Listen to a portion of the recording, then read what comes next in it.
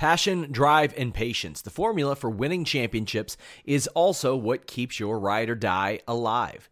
eBay Motors has everything you need to maintain your vehicle and level it up to peak performance. Superchargers, roof racks, exhaust kits, LED headlights, and more.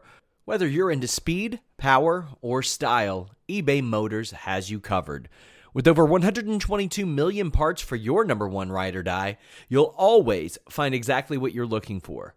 And with eBay Guaranteed Fit, your part is guaranteed to fit your ride every time or your money back. Because with eBay Motors, you're burning rubber, not cash.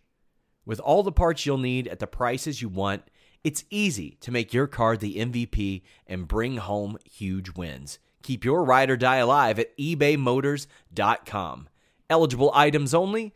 Exclusions apply.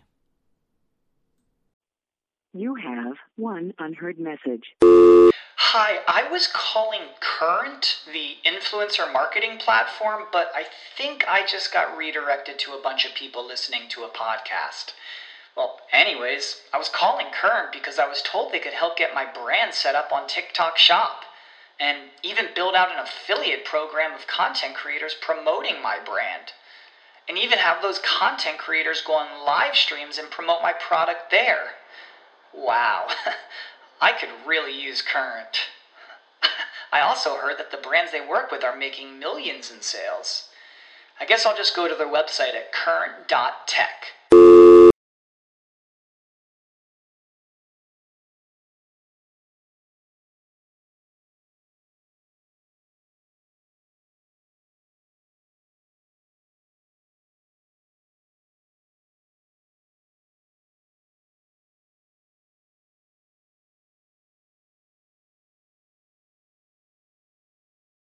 It's The List and your boy with Jimmy Van and Sean Ross Sapp. With Jimmy and Sean, sell pills for your dong. Make a fantastic song. Make a fantastic song. What's up, you guys? It's March 6th, a Friday edition of List and your boy. Jimmy, we're late. That's all you got? I mean, I'm not going to sit here and make a joke about it because I've had it happen to me about 800 times in my life. But well, let me say first, I forgot that we use a green screen, and so I wore a green shirt. So wasn't thinking about it, and Camilo reminded me, so you're going to see some distortion.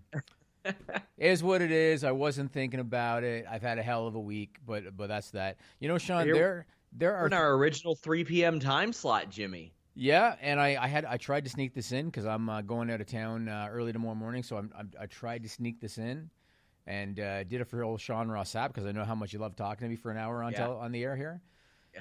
There are 3 things I hate in life, Sean. Uh-oh. 3 things I hate, and I don't hate really much of anything, but there's 3 things that I hate. What? Isn't it true? I'm pretty easygoing. You know that I'm way more laid back than you, Sean, and you know it's true. Way more laid back than you. Hello, fellow kids. Yeah.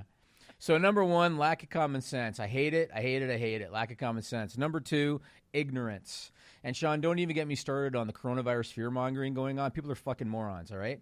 So number 2 is ignorance. And People are dying, Jimmy. No. I don't. They are dying. I'm not going to go on a massive tangent, all right? Let me just say this. I'm going to be traveling to Orlando. I had to convince my wife and my in-laws I'm not wearing a freaking air mask on the plane. They don't do anything. Air masks are selling out everywhere because people are ignorant. They don't understand. They're not going to do shit for you. They're ignorant. That shit drives me crazy. And the third thing that drives me crazy is avoidable problems. I despise avoidable problems. And the reason I couldn't do this podcast on Wednesday is because I get a call from my wife Wednesday afternoon. I have a family cat. Sean, you've met my cat before. I have. I have a great picture of your cat with his head in my custom Nike shoe. Oh, there you go. Yeah, so he is strictly a house cat. His front paws are declawed, strictly a house cat. And on Wednesday, I've got contractors at the house doing some work. One of them left the front door wide open, unattended. And so my cat took off. And so I get a phone call because he did this once before, and for whatever reason, I'm the only one that he would respond to the first time. I have to go home because I know my daughter is going to lose her shit if she comes home from school and the cat's gone. And so I wasted my whole afternoon walking around the neighborhood. Didn't find him by the time my daughter got home, so she did lose her shit. But I did eventually find him. So everything worked out. But I lost my whole afternoon over that. Avoidable problem, Sean. Drives me crazy. Yeah. You seem to have some issues with some contractors and stuff. One of them screwed the internet for a while. Here, I mean, the one here at the office, not at your house. Yeah, I don't know what that was. I think that might have been Wirecast related somehow, or I don't know. Well, I remember that you said that you had video, you had surveillance of. Oh yeah, that's right. The issue because we couldn't. Like, our internet was screwed for weeks, and every week, Kentucky internet. I was like, I never had these disconnect problems. Yeah, that's right. That was a guy that I think they cut the wire, and they said they didn't do anything, and then I had surveillance of them coming in and cutting the wire. Ooh. Yeah, something like that. Ooh, I'd be mad. Yeah, but in this situation, the contractor's actually good, but I did tell them to fire that worker, and they did. They fired that worker. Damn. Yeah, well, to make it even worse, and this is similar to what we just talked about, he denied it. The worker denied it. And so, unfortunately, I got 30 cameras inside and out. I presented the surveillance footage to the owner of the company. It was clear as day. He left the door unattended for like 7 minutes wide open. So he got fired. Yeah, that considering the fact that you had – okay, I know a lot of people would be like, oh, my God, Jimmy got somebody fired. Jimmy had a fucking break-in at one point. Yeah. So, I mean, yeah, I can't say that I disagree with that. I also can't disagree with people sending super chats. That will get your question or statement read on the air. Tim Traver says, I want to say thanks, Fightful, for giving me the best birthday ever. Happy birthday, my friend. Tim Traver, one of our most loyal supporters. I really appreciate it. Also, guys, get the plug out of the way. FightfulSelect.com. That's the most direct way to support us.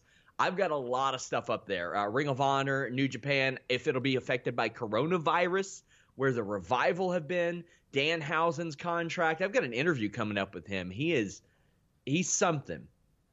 We've got WWE's new German TV deal, which caught some eyes, Jimmy. I saw that. But, yeah, we've got a lot of stuff over at FightfulSelect.com. And I've got even more ROH backstage news this weekend. Yeah, it was interesting. Brock Lesnar signed up for Fightful Select because he wanted to read about the German TV deal. It was really weird. So he looked at it and he said, "Shiza." That's what he said. Yeah, let's go back hunting. So how was Chicago, man? How was Revolution weekend for you? I was telling Camilo off the air, like it was. I love overnights, but man, it was slammed. I landed at noon. Dave Hancock, good friend of mine, picked me up, drove me to Black Label Pro in Crown Point, Indiana, an hour and 20 minutes away. I got 3 interviews there. He drove me an hour and 20 minutes back to Chicago because he was going to Revolution too. Did the 4-hour Revolution, did an hour of scrums, got in bed, and came back. Were you able to get any interviews or anything over there, or there was no time? At AEW, yeah, they don't really set things up for that. They do scrums and stuff like that. So we do have the scrums up, which that's sort of like a learning process, trying to figure out a way to do those live and put them on YouTube. But I figured it out. So I'm hoping maybe if flights go down a little bit, I might go to the Newark show because Tony Khan's doing another one. So I might do that. But, yeah, it was a lot of fun. I got interviews with Danhausen, who is going to get signed by somebody. Cody Rhodes even name-dropped him the day before. AJ Gray, who he beat Nick Gage for the GCW title, one of the hottest indie wrestlers out there. And Eric Stevens, who is wrapping up his career very soon. 3 really good interviews that I got dropping there. Big thanks to Black Label Pro. But I liked it. It was my first time in the city of Chicago. Oh, really? Yeah, because I had only been to Schaumburg.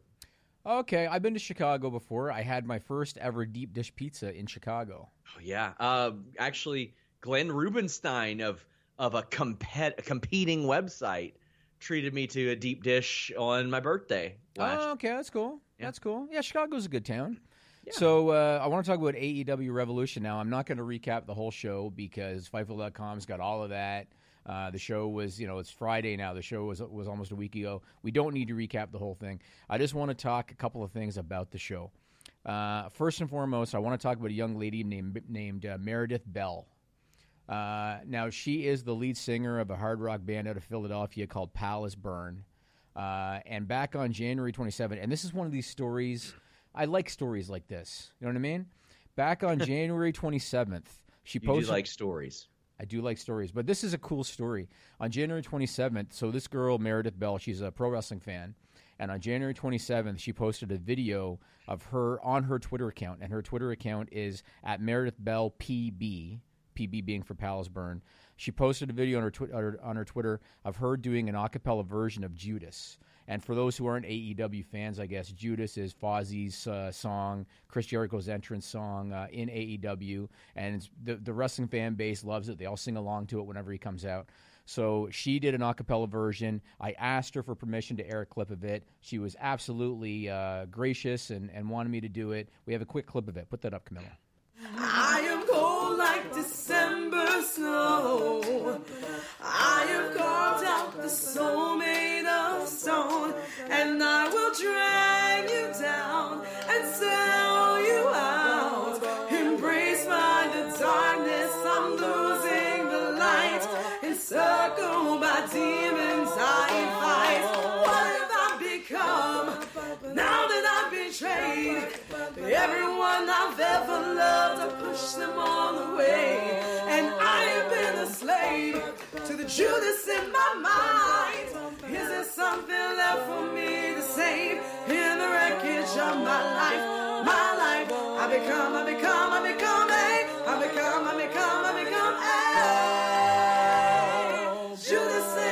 Judas in my mind. I become a.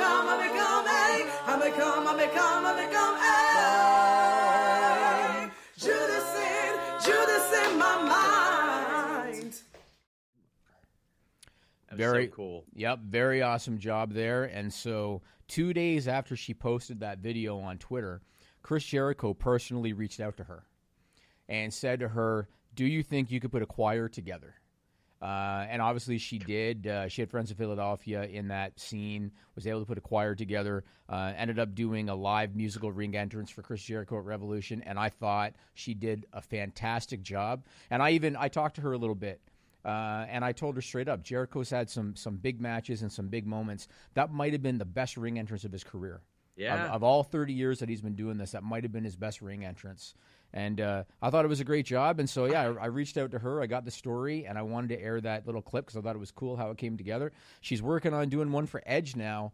And you know that WWE is not going to copycat anybody. Yeah. But wouldn't it be cool if Edge used a little bit of stroke and said, come on, WrestleMania, come on. So it's funny, like, man, she's putting a lot of people who say, oh, I can't get that done to shame because, like, sometimes it's tough for me to get a graphic together. He said, can you get a choir together? Yes, he did. Hey, can you get a choir together? I know you're in Philadelphia and we're in Chicago. Can you get a choir together? That's awesome. I think he probably knew she was in the music scene because she's in a band, you know? Yeah. But well, I like stuff like this getting recognized because I'll be quite honest with you, I don't like the way that WWE does it sometimes. When Nakamura's theme when Nakamura had his theme, Subconscious, in New Japan, there was an awesome violinist there named Kei Suzuki who did a violin cover, and it went viral.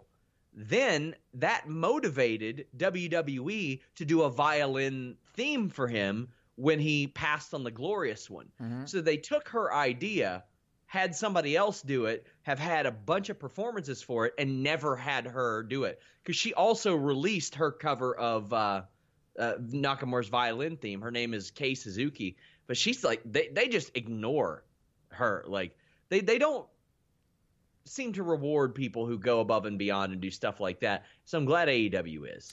Yeah, I mean, obviously Jericho was the catalyst, and I'd like to think that if it's a performer of his at his level in WWE, they'd be able to get that done. Probably. Again, I don't know if WWE would want the girl that just did a song at the competing pay-per-view to do one at WrestleMania. But at the same time, you never know if she can do a good job, and you never know if Edge was to say, "Look at this, I want this." And because of the stroke that Edge has, you never know.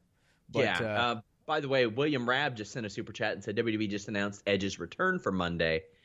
Cool. Yeah, that was expected to me because Elimination Chamber will get out of the way, and then they can focus on the Mania build. So that makes sense. Now, I want to talk about Cody Rhodes. First and foremost, boy, he's getting a lot of heat for that tattoo, and we got a picture of it. You have the tattoo of Cody Rhodes? Look at that. Boy, oh boy. I thought it was very interesting that Brandy, his wife, very honestly at the scrum said she hates it. And I showed that to my wife, and my wife looked at me and was basically saying, don't even think about it.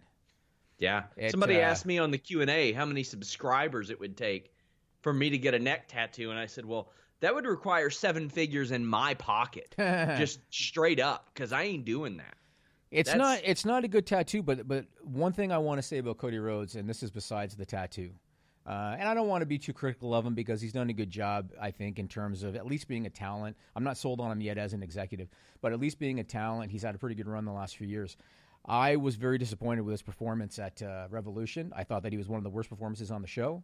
I feel like he is learning on the job, just how he's learning on the job to be an executive.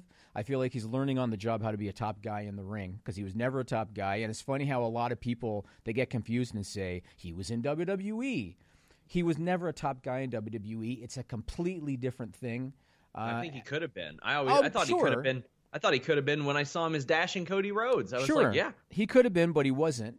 And what disappointed me about that match watching it was think about what he went through to get that match. You know what I mean? He took 10 lashes live in the ring. He had, his brother gets beat up by these guys, and then he has to have the cage match with Wardlow. He gets the title match with Jericho. It's cost him because MJF threw in the towel. So much shit that he went through, and he went in there and treated it like a regular pro wrestling match. And I watched that, and I thought to myself, he's completely missed the boat psychologically. He doesn't understand. And that's the thing. Previously, psychologically, I thought he had done so well, but when I saw that lateral press pinfall about 2 minutes in, yes, I was like, now I get it. Him beating MJF would be very satisfying as well. I would, and the thing is, Cody has been exceptional about explaining things. I would love to see that explanation that we don't always get out of WWE. Granted, they've been a lot better about it of late, but I would like to see that explanation. Like, why did you go for a pin like a few minutes in? Was it because you thought that would embarrass MJF more than getting his ass kicked? What did you think? Yeah, I don't know. I mean, there was no intensity. There was no rage. And to me, the only thing that I could compare it to was Ricky Steamboat Randy Savage from WrestleMania 3, where Ricky Steamboat had his throat supposedly crushed, and he went in and treated it like a wrestling match. But the difference was it was for the Intercontinental title. And so the difference was that Steamboat's mind psychologically was, I'm going to hurt him by taking his title. There was no title on the line with Cody Rhodes and MJF. You were in there because it was a heated grudge match, and he treated it like a regular pro wrestling match. I thought he completely missed the boat. And so I was very disappointed by his performance. And I watched that, and I thought to myself, he's got a lot to learn. He's not there yet as a top guy. He's got a lot to learn yet. But to his credit, though, he's over. You know what I mean? And like he got a standing O. I don't know where they were for Dynamite this week, but he got a standing O there. He's over, but he's not there yet in terms of being a top guy. I think he's there. I think he's the best babyface in the world. In the ring, I mean, there will be hiccups for anybody, but I thought it was good. I thought the match was good. It felt like half as long as it actually was, and I think that's pretty good. But man, it's tough to come out of that show and talk about much anything besides that tag match or that title change, and that's a good thing. I thought it was a home run pay-per-view. I genuinely enjoy going to AEW pay-per-views, and the thing is, all due respect to performers and stuff, most stuff I'd just rather watch at home because I can be around my wife. I don't have to spend money on food. I don't have to travel. I like going to AEW pay-per-views. It's fun to be there. They it's also a crowd treat experience. you well, too, though. I mean, kind of. People. I had so many dipshits that were like, did they give you food in Cleveland? I remember. Give you food? No, actually, I bought my own absolutely dog shit nachos there. They did not give me food. But, I mean, it's all right. They provide us one comp ticket, and that's it. I mean, and we go to a scrum. Like, I've been in better situations, but I've been in a lot worse too. Yeah, I mean, I respect how accessible Tony Khan is. I respect that. You're never going to see that out of Vince McMahon. You've never seen that out of Vince McMahon, and you will never see that out of Vince McMahon. And even Triple H, I mean, for the most part, he does the phone calls. I don't know if you're going to see too many live media scrums like that with him. But so I respect that out of Tony Khan. Now, I'm going to talk about something that's going to shock me as much as it's going to shock you, Sean. Okay. I am going to give props to Orange Cassidy. Yeah. And I cannot believe that I'm going to give props to Orange Cassidy because if you're a regular viewer of this podcast, you know how stupid I think his gimmick is. But here's why I'm going to give props to Orange Cassidy. I've never been a fan of the lazy gimmick that he does. I think it's stupid. I think it contradicts what being an elite talent in a live, nationwide television promotion is supposed to be.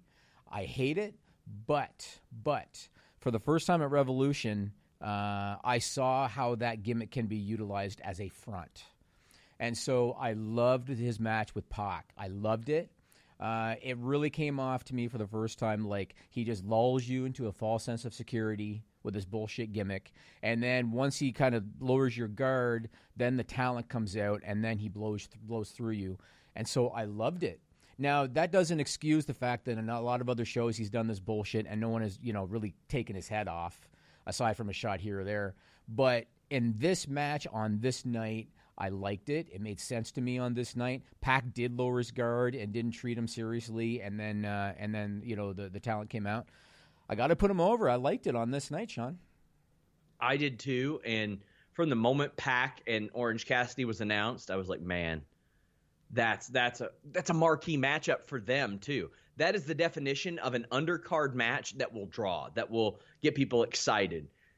And I can tell you at the venue, Orange Cassidy's Chicago merchandise sold out before the show started. What did he have? T-shirts or something? He had like a T-shirt, yeah. Not a shred left by the time showtime started.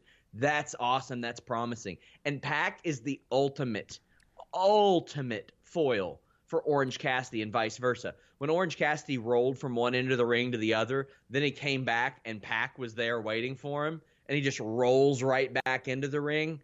Oh, that was so good. And Pac getting the win was good. Yeah. Orange Cassidy looked better. Oh, yeah. But you see that he can do it. And as a result, Best Friends look good. They got to further their storyline. I thought this was, again, and I love it when wrestling does this, a segment where 6 people got over. Lucha Brothers got more over because everybody hated them for getting involved in the Orange Cassidy thing. Best Friends got involved because they were associated with him. And then OC and Pac did too. I thought that was awesome. Yep, I thought it was really good. And then I want to say one thing about Jon Moxley. Now the guy's over. He was the right guy to win the title. I don't know if this was the time. I feel like Jericho still had time left as the first champion, but Moxley's over. He's kind of like their Stone Cold now. He's even got a skull on his shirt and everything. But that promo that he cut afterwards, and I realized that it was after a lengthy match, and I understand that he was just kind of talking off the cuff and rambling. It reminded me of that Stone Cold podcast, and I thought to myself, this guy's a bit of a rambling mess, and I'm going to be very curious to see how his run goes. Well, he had a concussion, I'm sure. Did he have a concussion? Did you not see the split on his head? Yeah, I did, but wasn't that... He even said at the post show, he's like, I'm probably a bit concussed right now. That wasn't a blade job? He was split wide open. Above his eye. I saw one here. I saw one by the patch there. Oh boy, no, he was split open. Bad. Hard it was way. Not like I don't know if it was hard way. It doesn't really matter. He was split open big there. Like something happened to the man there. It was right above his eyebrow. It was I thought it was a blade job. I didn't think that he got hit hard in the head. I don't know. I don't know if it was a blade job or not, but the man was split open bad, and it did not look like a blade job to me. I could be wrong, but that looked tough. Well, I'm going to be curious to see how he does long-term as champion, because I feel like when you put a live mic in his hand, you don't know what you're going to get. He's a bit of a rambling, gibberish, bullshit kind of guy, and I'm curious to see. I mean, he's over, but with a live mic, WWE is afraid to give Brock a live mic because they think he's going to swear. I think AEW might want to think twice about Moxley. I don't think that's why they're scared to give him a live mic. Oh, I do. Absolutely. I don't. I've never heard anything like that. I just think they think Paul cuts a better promo. But We do have some more super chats. Frank says, I never get to see you guys live, but I'm watching here on vacation while my wife takes forever to get ready. Have a good rest of your show. You're about to go on vacation, aren't you, Jimmy? I don't know if I call it vacation. What's that supposed to mean? I'm going to Orlando because my in-laws live there. Going to Florida. I don't know if I'd call Orlando a vacation, he says. Orlando's not the greatest town. Plus, I'm staying with my in-laws. So I'm going because my wife wants to get away from March break. We're going to have my wife's family's going to house sit for us and watch the cat and everything. But I'm only going for a few days and I'm coming home. Okay. So I look at it like I pay my dues for a few days and I get some time off. Rob we have a few more super chats. He says, for Jimmy, if you were to make a guess, why is WWE so lazy right now? Rematch after rematch, as much as I hate the Bray title change, but I get it. Vince McMahon. That's my answer. I can answer for you in 2 words. And then Rob says, just to add, storylines for the most part are garbage. Is that on Vince too? Yes. I think so too. I mean, I think it's one thing for Heyman to pitch ideas and Pritchard to pitch ideas, but we know who approves it. So Joe Shaver says, haven't watched Raw or SmackDown since a week after the Rumble, but your coverage is great. Hope I can contribute to another mixtape if needed. A-Train rocks. Yeah. Any songs that you guys have, I'll put together. I actually had a guy in Toronto who did our intro for our interviews. As a gift, he came up and gave me a hard copy Fightful mixtape with an album sleeve and stuff. It was very cool. One of my favorite things. But I'll tell you something else we put together, Jimmy. Shocking facts about the Elimination Chamber. Instead of an interview, I wanted to give you all a preview of this. Go click that. I know it's not getting in front of some of you all, so I'm forcing it. Here's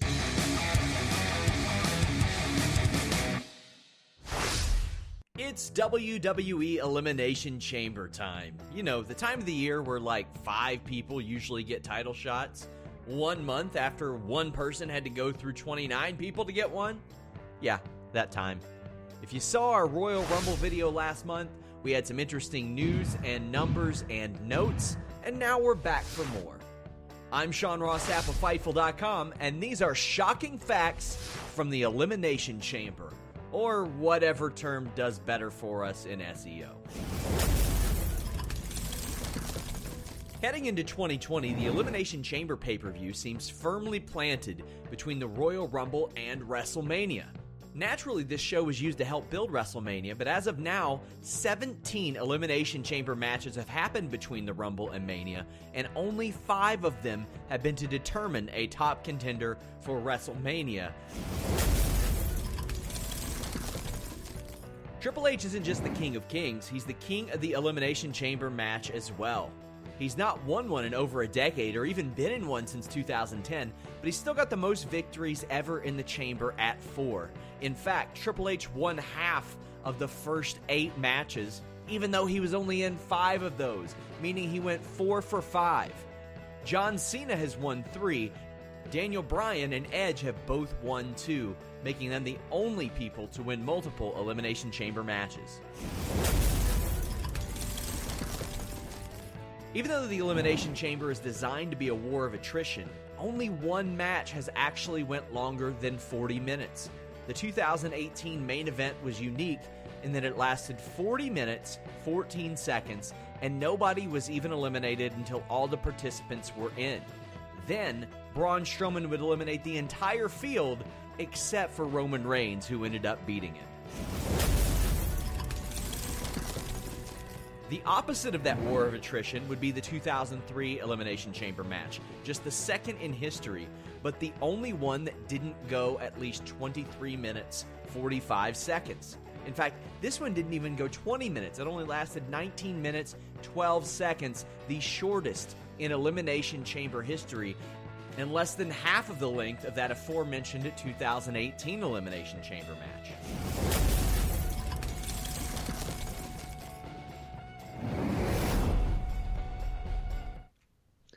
Check out the full video. Just type in shocking facts. We have one for the Royal Rumble as well. Hey, guys, go clickety-clack on those, and we'll do some more of them. Okay? Let's talk about the state of WWE Creative.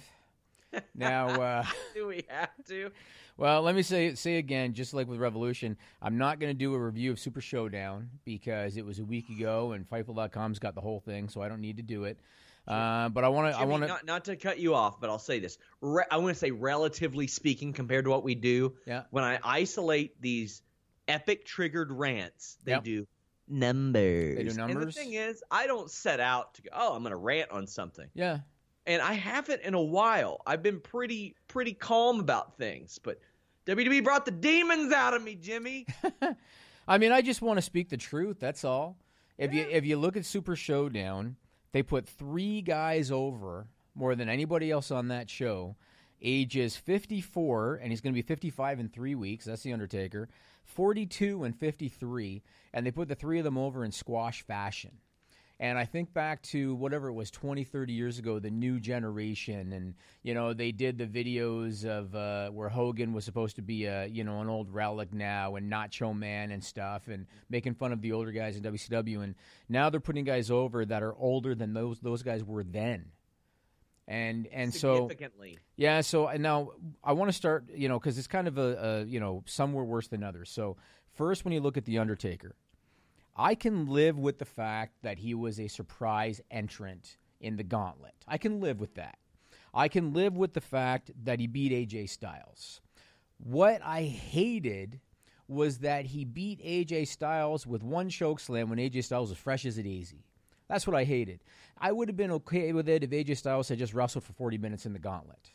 And he's winded and everything, and then Taker takes advantage, chokeslam pin. AJ was fresh as a daisy because he basically went out there. Truth was beaten. So he basically just went out there, took care of Truth. He's not even sweating at that point. And then he takes one chokeslam and gets pinned. Hated the way they executed it. A lot of it came down to execution for me. And that was a problem. Taker did not look good, Sean. He didn't even take his gear off. He had his shirt on underneath his jacket. Didn't even take his hat off. Yeah, he didn't look good, and it really looked like a burial of AJ Styles, and I didn't like that. Then you look at Brock and Ricochet. I was looking forward to this match. I thought Brock's great with smaller guys. He was great with Finn Balor. He was great with Daniel Bryan. He was great with Rey Mysterio. He's great with small guys. Ricochet's going to get in there. He's going to do some hope spots. Ricochet is the most athletic of all those guys. Yeah. So he's going to bounce around, and he's going to stick and move and whatever. Runs at Brock like a moron, gets swatted away like a fly, German suplexes, F5 pin. I watched that, and I thought, what the hell was that? I didn't have a problem with that as much as I had with the Riddick Moss loss on Monday. And I agree. The Riddick Moss one was, and I was going to get to that later on, and I agree with you. But that was your chance to get those hope spots in and get the crowd cooking a little bit. And because Brock is cool with, the stick and move stuff and selling, and maybe after a bunch of shots, Ricochet is able to get him down and go up and hit the 450 or whatever. Just nothing. And I was scratching my head saying, I just don't get it. Goldberg.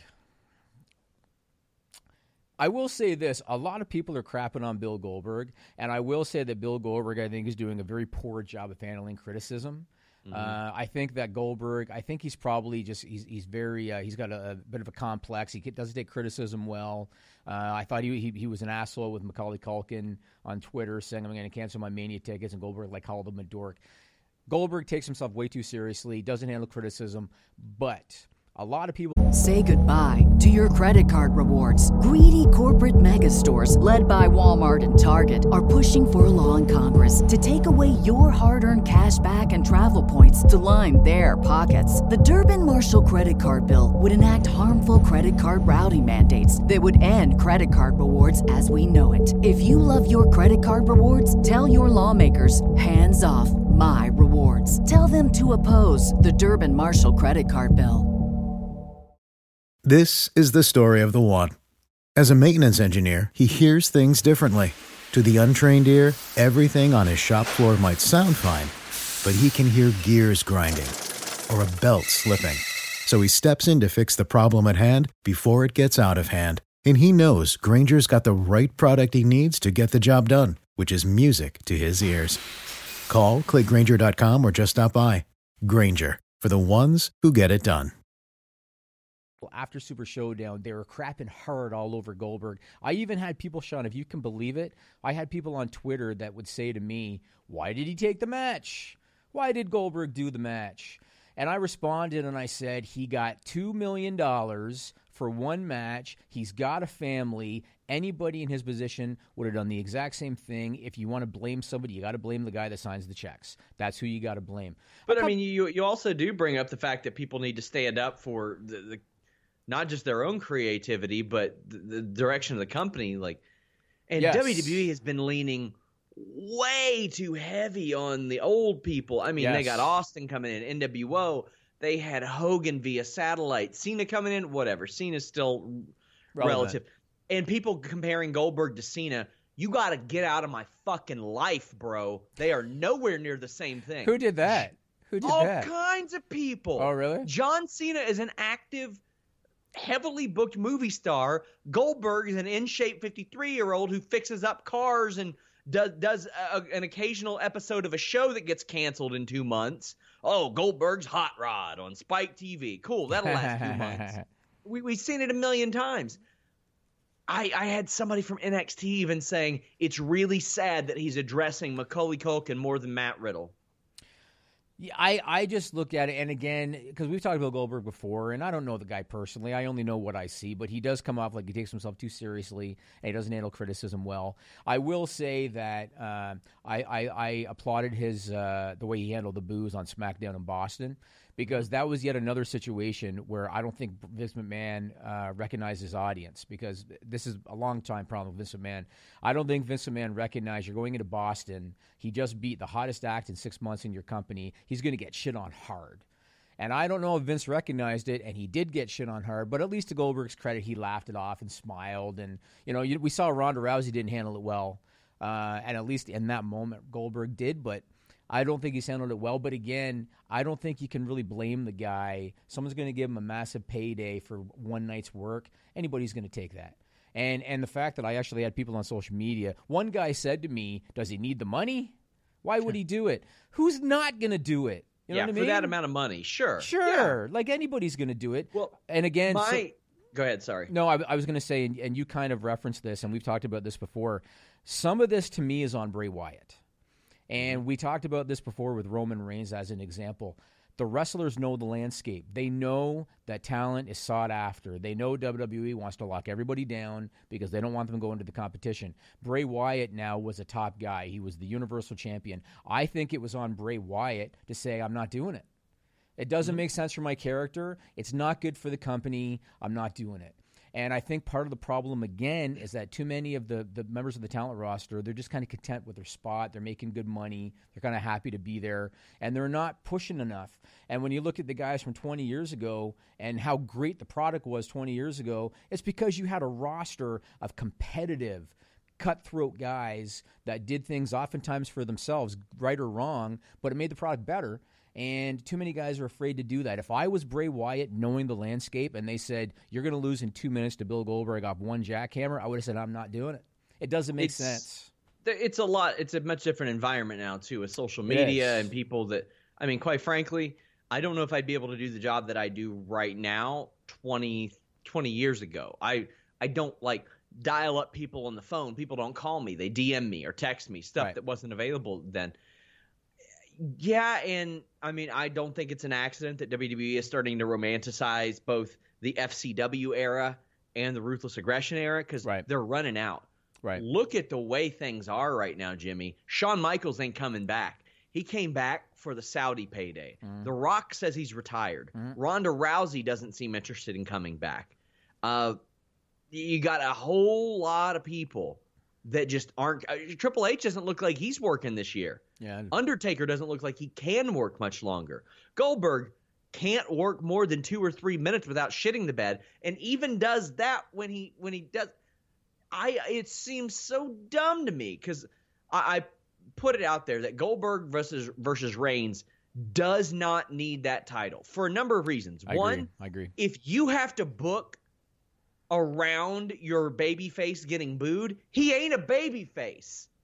That ain't him. If your idea to get a guy cheered is, well, we're going to book another babyface that people are going to dislike more because he doesn't really deserve it, then that original guy ain't a babyface. And I've been saying over and over again, Fiend versus Cena makes more sense with the title. Yes. Because Fiend wants his revenge for that Mania match. John Cena wants number 17. Yes. Then I had people say, well, the Fiend didn't need the belt either. No shit, Sherlock. Go watch me and Jimmy talk about it ad nauseum in September. Yep. They booked themselves into a corner. I'm positive one of the thumbnails that you made, Jimmy, said, did WWE book themselves into a corner? You goddamn right they did. Yeah. All they had to do was say, hey, we jumped the gun. We aren't really going to run this match with The Fiend in a title match because we advertised it. We got something else. No, The Fiend didn't need it, but I'll tell you what he needed a lot less than the title. Getting beaten by a 53-year-old guy who cannot work more than 2 minutes, who will not respond to even younger talent who is trying to make a name for themselves. He won't give Matt Riddle the time of day. He treats him like he's a minor leaguer when he's on cable fucking TV with a title belt around his waist. That's counterproductive too. That's stupid too. That shows an utter disrespect for what's there. If he were to address Matt Riddle and say, oh yeah, but that's one thing. But he's like, who? And that's, here's the thing. Is that your Goldberg impression? Yeah. That's your Goldberg impression? Do you remember why Sting said he wouldn't come to WWE for so long? Yeah, he was afraid they were going to fuck up his character. And because he saw The Rock approach Booker T on TV and go, who are you? Like that. And he said, when I saw that, I decided I wasn't going there. Mm-hmm. Sting, a very wise guy, who then sat there and made $500,000 for working a few dates a year after that for a long time. This was such a dumb ass idea, and all these people that are in my mentions, very few, but it seems like all these people that are like, well, you know what? He can get over a lot more in 4 minutes than a lot of other people did. No shit, it's a script. It's fake. It is not real. They can book a lot of other people to be dominant. They could book Shayna Baszler to not go out there and have long matches that might bore you to death. She goes out there, she drops you on your head, she taps you out, that's a wrap. Matt Riddle comes out, he liver kicks you, you look like you shit your pants, you fall over, that's a wrap. They don't do that because they can with Goldberg. They do that because they have to with Goldberg. I mean, in WCW it worked. It did work. But it now, did work. yeah, now the age that he's at, he has to do that now. Well, and he had to do it back then, unless he was in there with DDP or Scott Steiner or Sting, somebody like that. And there ain't nothing wrong with that. Accentuate the positive, hide the negative. Yep. But accentuating the positive, sure as shit, is not Bill Goldberg as champion. Yeah, and I am definitely not getting approved for WrestleMania credentials. What's one of my favorite sayings, Sean, that I always say when you're going to post something on Twitter? I always say, what's the benefit? Do it, don't think. Yeah, do it, don't think, yeah. No, I always say, what's the benefit? I would love to be able to get some idea from Vince McMahon. The Fiend was the hottest act you had in the last 6 months. He was your number one merch seller. You were creating all this merch because it was flying off the shelves. What's the benefit to having him get beat in 2 minutes by a 53-year-old part-timer? I don't understand. There is no benefit to me. And I know a lot of people are saying, well, it's because Roman and Goldberg is a bigger match. But you just said it. It doesn't need a title, Roman and Goldberg. No. That's a marquee match between two stars, former era, current era, doesn't need a title. And for the reasons that you said, the title would make sense with The Fiend and John Cena.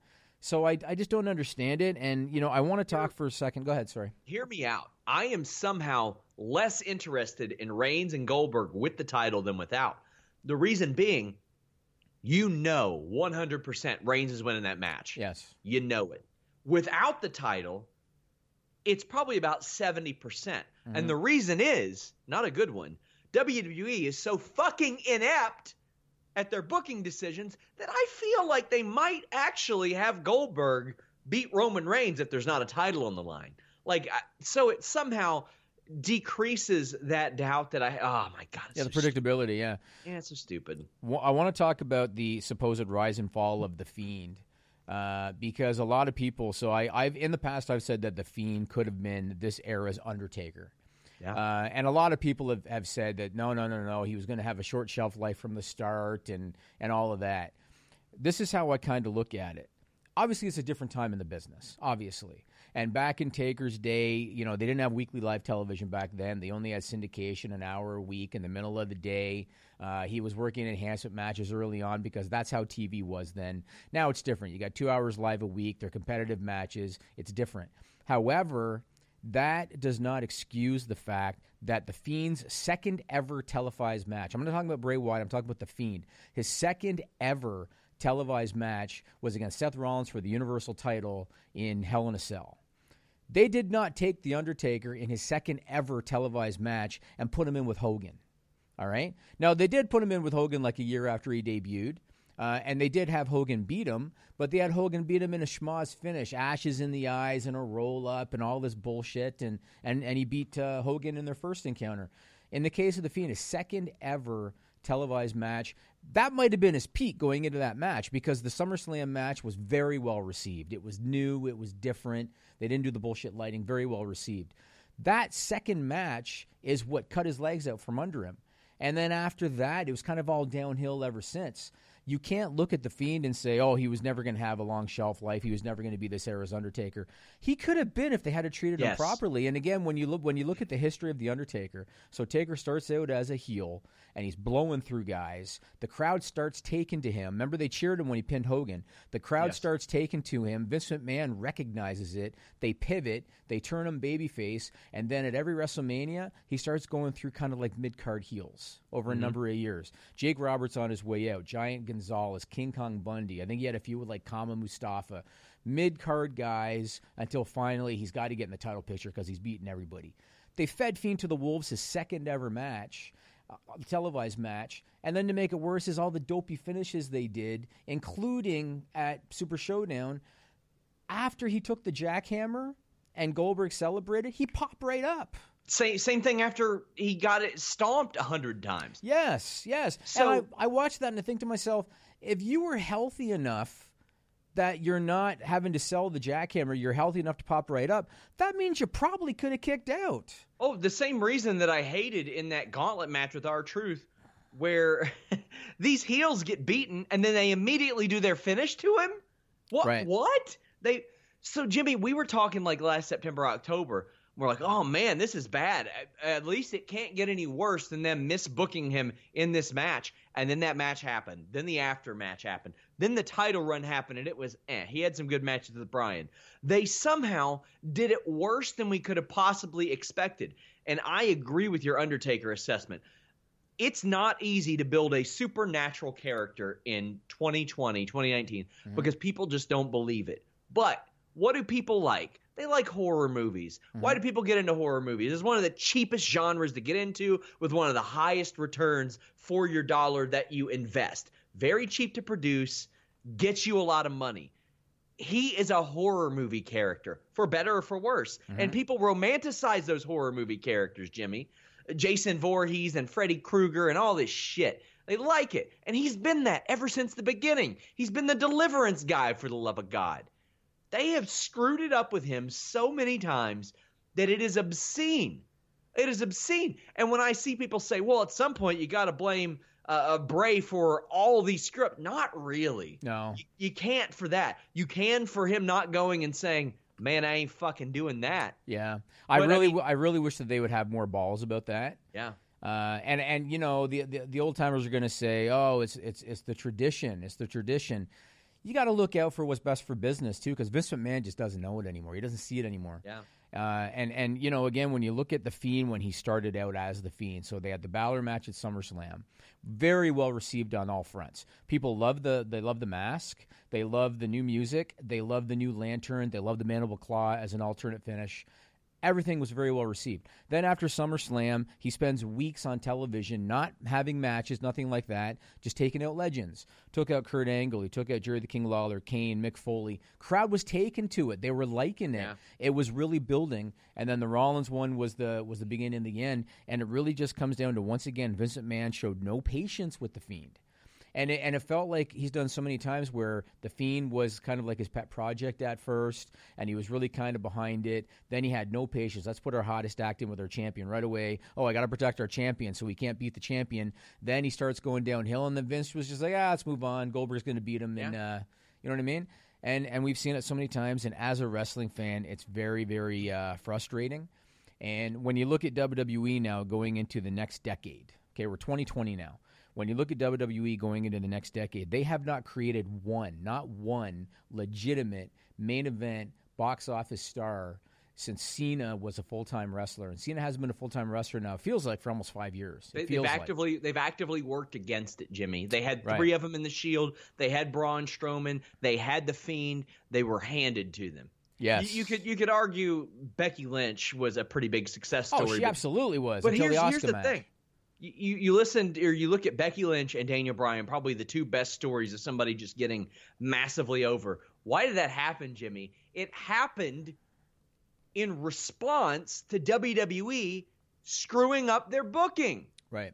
It's because the fans revolted and said, man, these people deserve a lot better. Right. Rob Wilkins sent a super chat and said, WWE shows have kind of sucked since XFL. Is that a coincidence? Yeah, I think it is. I think they sucked long before that. Yeah, I honestly think it's been about 20 years. It's been about 2 decades. And again, I don't know if I still have it up, but if you go to jimmyvan.com, which was my old site, I used to write blogs when I was, looking to get back into writing again.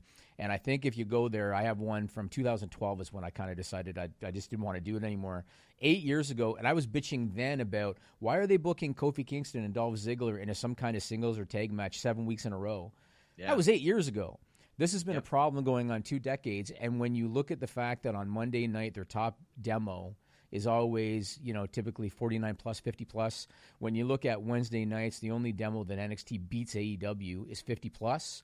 That's because the demographic that was connecting and was attracted to this brand 20 years ago, 25 years ago, when these people were in their 20s at the time, that's the audience that's now with them. They haven't connected and they haven't attracted today's audience to the brand. It is a wake-up call when you go to an AEW event. Oh, my God. Here's the thing. And when I say no or way more, I'm relatively speaking, guys. Don't take this literally. There's like no kids there. No kids at AEW. It's 18 to 34, 18 to 40, but really at 18 to 34. Mm-hmm. That is a demographic that WWE is missing out on. And I know a lot of people make jokes about the demos. Those are important. Very important. They're very important. That's what USA and Fox's ad dollars are based on. Yeah. And it's very important, especially if you can retain them when they get out of the demo and then keep that demo itself. That's important too. And you go to AEW, quite frankly, there's a lot more women. There's a lot more 18 to 34.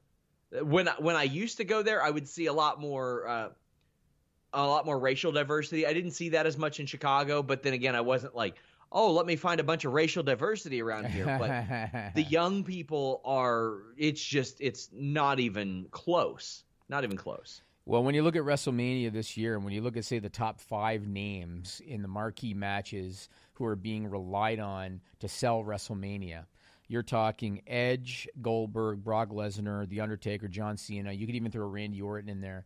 Those are the guys that are being relied on to sell that show. What are they going to do post-Mania?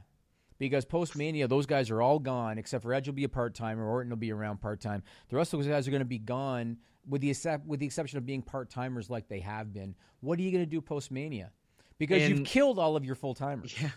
And the sad reality is Randy Orton, who will be 40 by the time WrestleMania rolls around, I would buy the argument that Orton and Edge very well could and should, as of this moment, close the show because it's the hottest angle out there. It should, yes. Man. They're in a tough spot, man. And again, we've talked before about their television deals and about how right now they've got their revenue is the highest it's ever been, despite the fact their popularity is on the decline because that's how sought after live content is. I don't know where things are going to be in another 4 years. I think 2024 is when their deals are up. I don't know where things are going to be in another 4 years. They might be lucky to get the kind of deal then that they're getting now because popularity, if their key demos are 50 now and they're not able to attract young demos now, what's going to happen in another 4 years if their key demo average is like mid-50s? WWE, and I don't want to point, I say it broadly because I don't know if there's anybody particular besides Vince McMahon, seem to have a real disdain for giving fans what they want. And you don't have to always give the fans what they want. And so help me God, guys. I will come to your house and fight you if you say, well, last WrestleMania they did. Cool. One night. One time. Neat. I posted this a couple weeks ago. And I said, do you remember that promo where Triple H came out and he cut like a half work, half shoot, and he was like, oh, well, if I don't get what I want, I'm going to riot. And then me and my friend Mark, we'll quit watching. He said we'll go on Twitter. Yeah, we're going to go on Twitter. Yeah, we're tweet till our fingers bleed. That night, they did 4.5 million viewers, Jimmy. Yeah. They're doing 2.1 million now. And that ain't cable. That ain't cord cutters. That is not cord cutters. And you all can point to, oh, my gosh, the NBA declined and all that. NBA also rose during that period. WWE did not. Over half the audience did not vanish because of cord cutting. That is not a thing that happened. It significantly dropped, sure, but even adjusted for that, the drop is significant. It's really frustrating to hear that, and I get it. They got to build heat, but it seems to all be in the search, the pursuit of the fabled casual fan, as if every casual fan is going to step outside and go, God damn, Goldberg, I better tune in. I mean, that's more like the Laps fan, really, using a Goldberg. Yeah. It's more like the Laps fan. But, yeah. All right, well, that's the perfect segue. Camilo, let's go to Stupid People. Stupid People is what this segment's called. You might wonder why we do it. It's not about wrestling at all.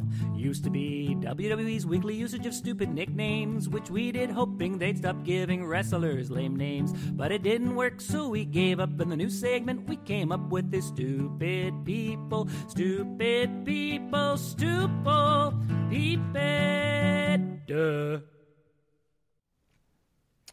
All right, after this, if you go to FightfulSelect.com, we got the list goes on for you. We're going to talk some MJF, Sean, and I got some stuff to say about MJF.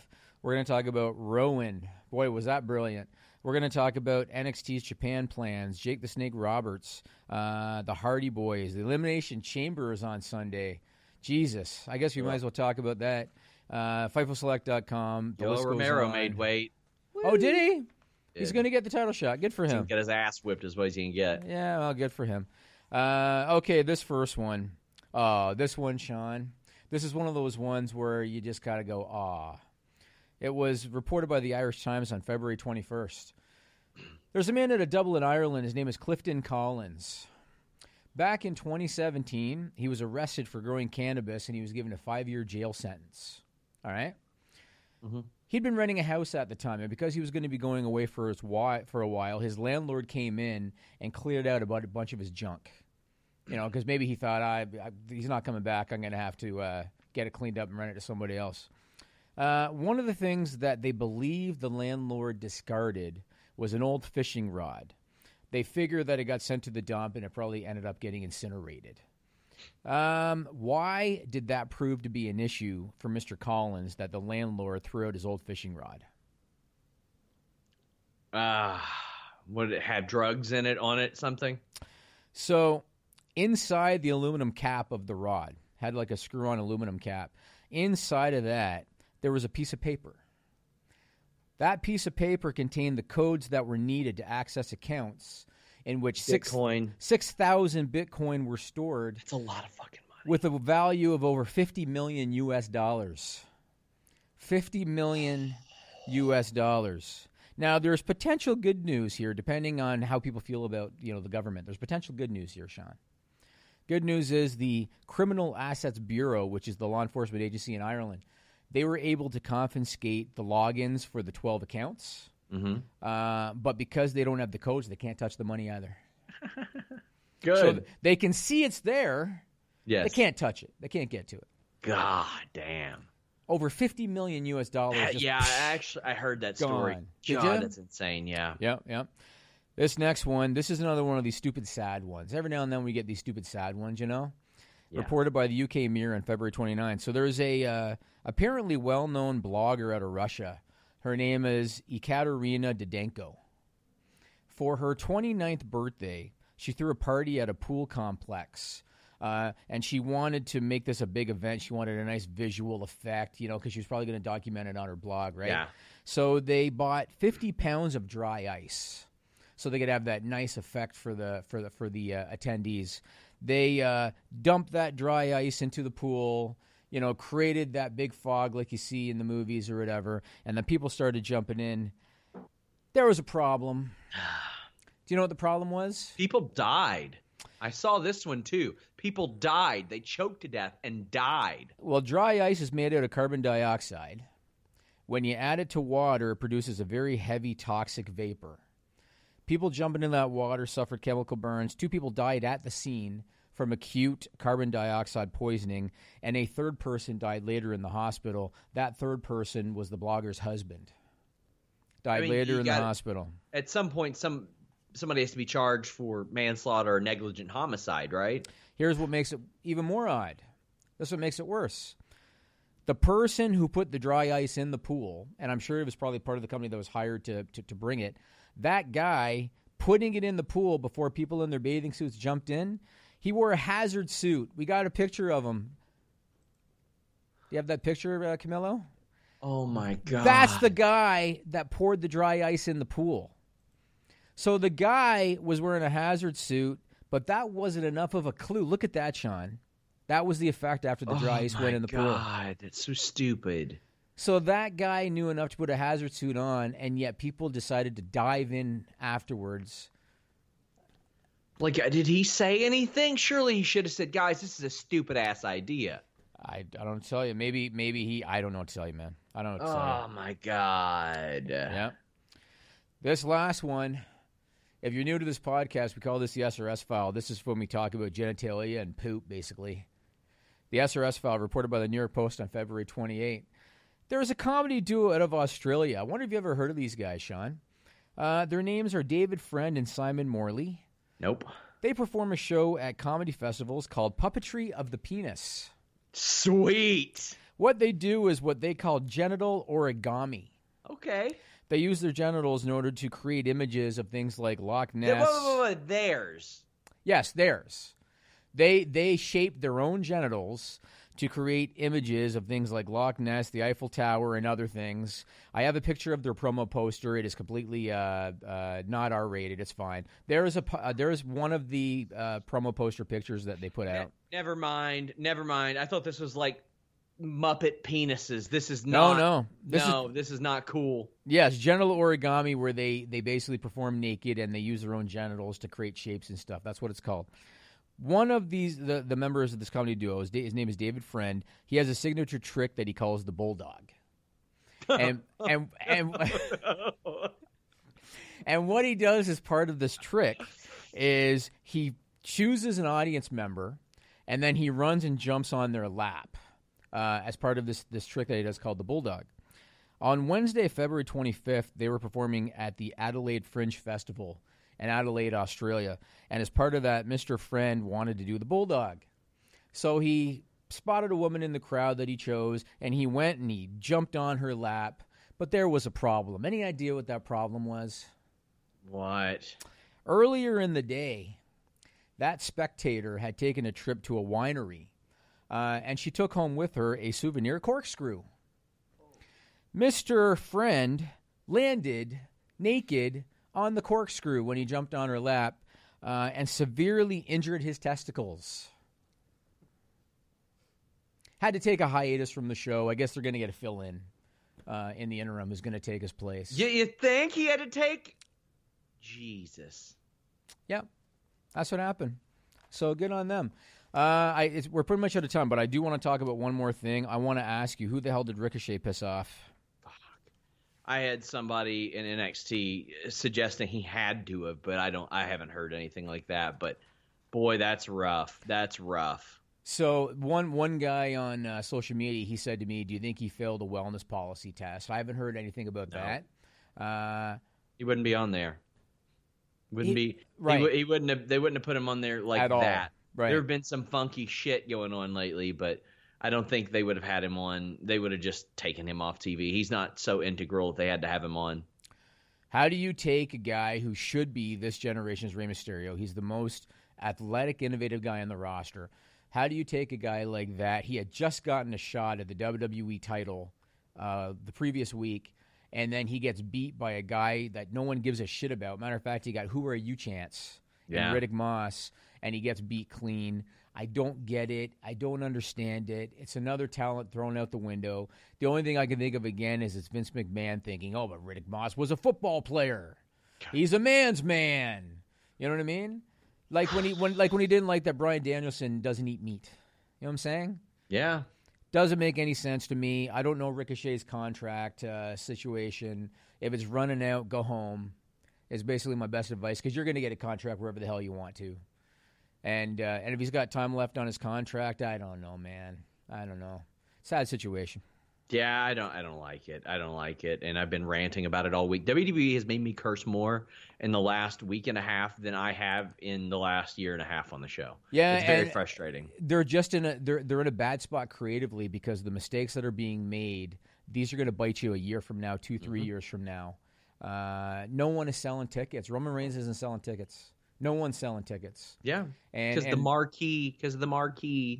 Yeah, WWE is the marquee. Yep. That's all I got for you. FightfulSelect.com. Yeah. List goes on. We're going to talk more stuff. We got a busy weekend, guys. This show, Joe Holbert and Jeremy Lambert's distraction. Glad to have Jeremy Lambert back. He's been sick all week. But I did a Q&A on Wednesday to help preview that FightfulSelect.com service. We're very close to the 500 goal. Once we get there, I'm doing Q&As every single week. But Saturday night, UFC 240. I'm not excited for that show at all. I'm even less excited for Elimination Chamber. Then we got Monday Night Raw, but hey, you know what? I'm glad you guys are here. Leave that thumbs up, subscribe, tap that notifications bell. Join us for The List Goes On. We're out. Subscribe to Fightful on YouTube for the latest exclusive podcasts, interviews, and news across boxing, MMA, and pro wrestling.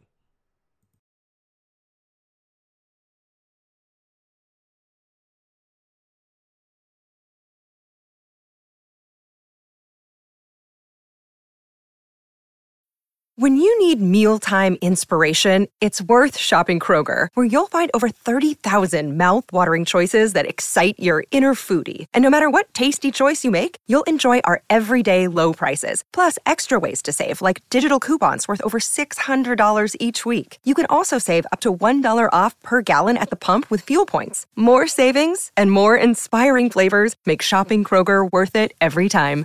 Kroger, fresh for everyone. Fuel restrictions apply.